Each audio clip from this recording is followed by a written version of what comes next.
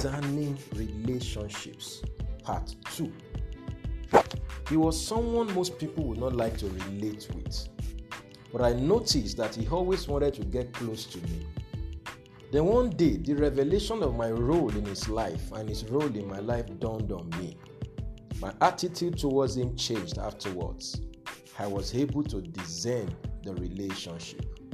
This is Destiny Capsules Devotionals with Demola Awoyele.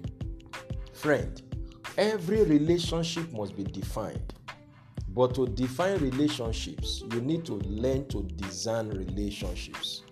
You need to see people for who they are and if you will be correctly postured around them.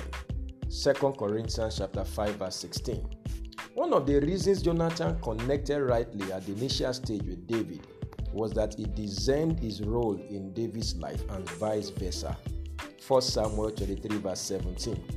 He was not going to compete with David.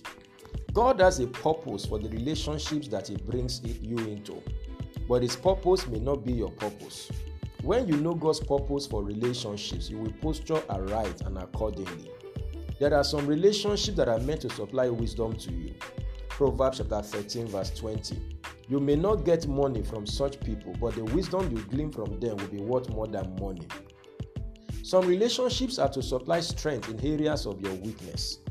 You are as strong as your relationship network. When you come in contact with such people, they will challenge you in areas of your inadequacies. Proverbs chapter 27 verse 17. While others overlook your weakness, they will not.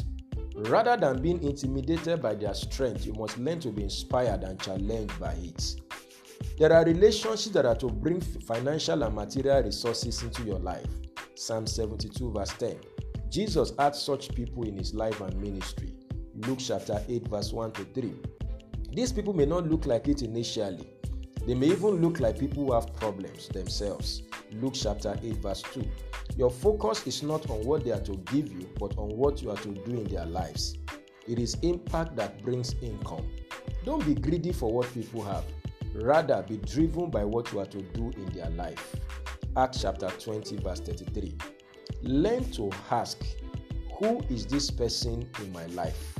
This will help you to discern relationships. It can be your boss or husband by function, but your trainer by destiny. It can be your colleague in school, but your covenant friend by destiny. Esther saw Mordecai beyond being her uncle. This helped her to unlock her destiny of greatness. Esther 2:7 and 20. The disciples saw Jesus beyond just another rabbi in town. They saw someone they needed for their fulfillment in destiny. Matthew chapter 16 verse 16 and John chapter 6 verse 67 to 69. I pray for you today that you will learn to discern relationships and give appropriate response to every one of them. And may you become all that God has ordained you to become. This is a blessed day for you. Go and win with Jesus. You will succeed. And bye for now.